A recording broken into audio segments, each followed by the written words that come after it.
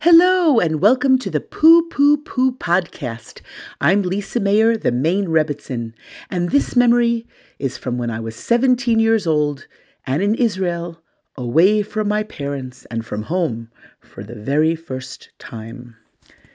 Bargain on the Mountain. I knew Dror liked me because every time our group went on a hike, he walked next to me, his gun bouncing on his hip. There were about 30 of us at our group at Machon Gold, a gap-year program for religious girls in Jerusalem. 30 17-year-old American girls away from home for the very first time.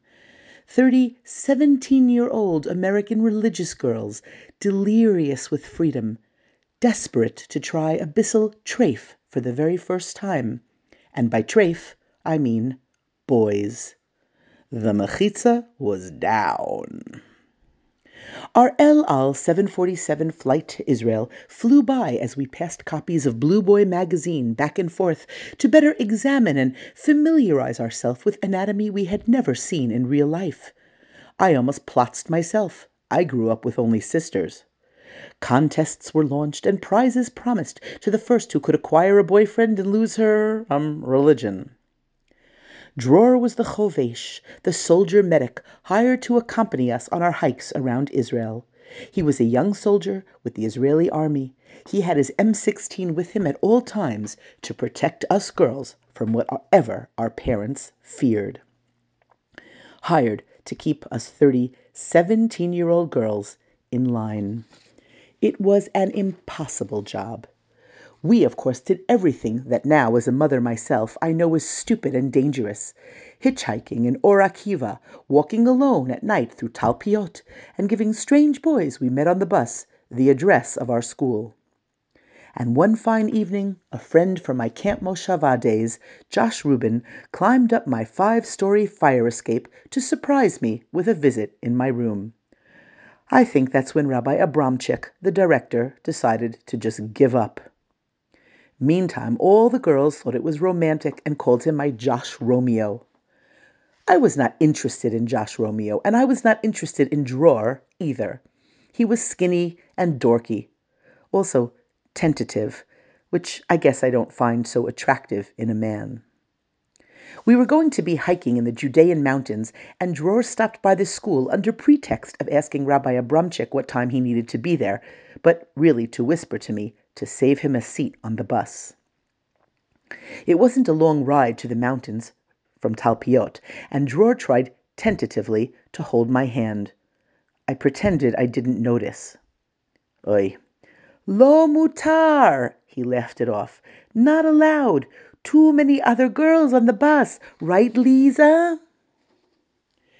Jerusalem is built on 7 ancient hills, and I don't remember which one we hiked on, but apparently, since everyone in the entire world is fascinated with Jerusalem, climate historians included, they actually know how much rainfall fell in 2000 BCE, and how Canaanite farmers at that time created deeply grooved terraces along the slopes of the mountain to create flat land that absorbed enough water to grow crops. The farmers we met on the hike that morning in the 1980s were Arab. Dror and I were bringing up the rear. Suddenly, as everyone walked ahead, we were alone, and just as suddenly, we were not alone. 7 or 8 farmers surrounded us. I remember a few with long sticks. A couple of them were of that older indeterminate age, stained teeth clamping cigarettes, wrinkled and sunken eye sockets, deeply grooved terraces along the slopes of their cheeks.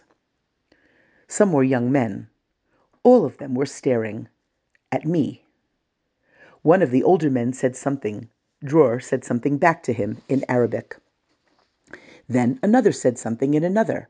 Dror answered.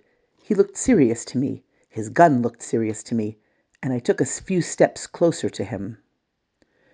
The Arab farmers and Dror talked back and forth, getting closer and closer to us. I remember whirling around, feeling encircled. And then I heard the word gamal, which means camel. "What are they saying?" I asked Dror in Hebrew. "What about a gamal?" Dror looked at me with his skinny, earnest face. "We are negotiating," he said, "making a bargain." "Oh my God, did someone in our group hurt their camel? Are we trespassing?" "No." "Do they know there's a whole group of us? Do they see your gun?"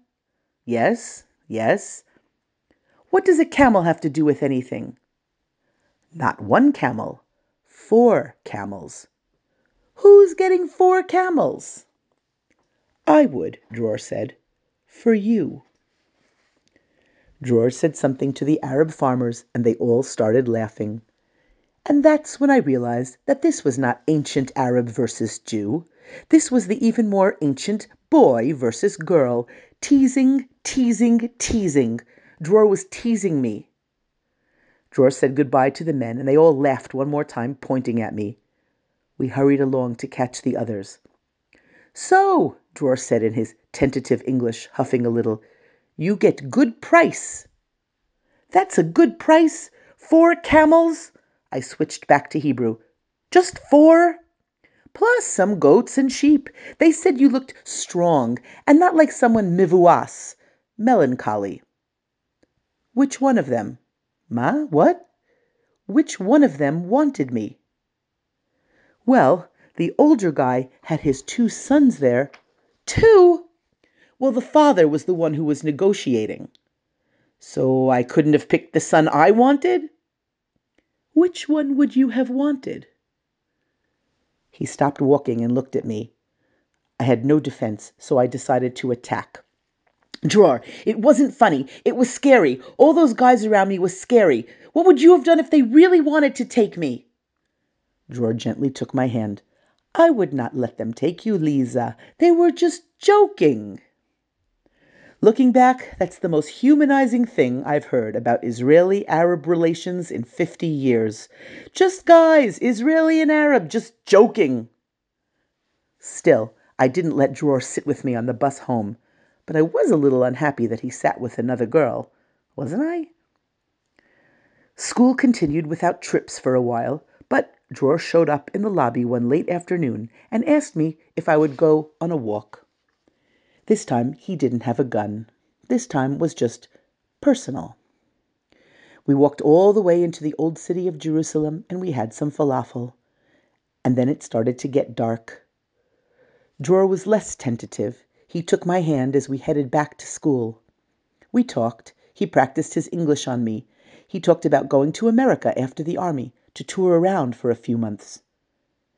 And then, with the school building looming on the next block, he pulled my hand and we ducked into an apartment building. You know, those Israeli buildings with just the mailboxes on the ground floor and the staircase leading up to the apartments that you can hide behind.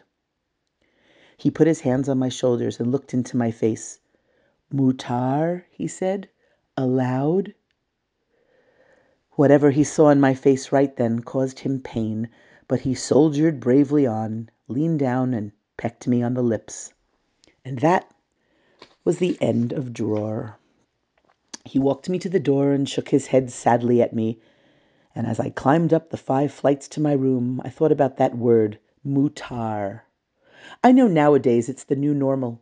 You ask permission to kiss. Then you ask permission to touch. Then you ask permission for whatever else you're hoping for. Both genders do this. But back then, if I had wanted to, he would have gotten the message of permission, and I might have led him behind this staircase first. But even though I liked him, and I was desperate to try a Bissell Trafe myself, he didn't have what I was bargaining for. You know, some seriously untentative animal magnetism. Last December, Sruli and I drove down to Virginia to take the twins to feed the giraffes at the Magical Zoo in Richmond. The giraffes were beautiful, and there was a ramp you walked up so you could reach high enough to feed them. They would come over and eat right out of your hand. Charlie and Johnny were beyond delighted. But what caught my eye, and my imagination, were the camels. Bactrian camels have 2 humps, like the letter B, which is how I can tell them from dromedary camels, which, like the letter D, have only 1 hump. There was a pair of them, male and female Bactrian camels, sitting down very close together. They were lush with camel fur. They actually glowed in the sunlight. The female was regal, with deep, dark eyes and gorgeous long eyelashes. Every time she looked around, it was like she was a queen, batting her eyes. The male nuzzled her and settled down even closer. The female raised her head. Was she smiling? I swear she was smiling. Smiling with complete complacence and serene confidence. And then she batted those eyelashes and looked me right in the eye. "So, you think you're something," she seemed to say. "You're not even worth one of me."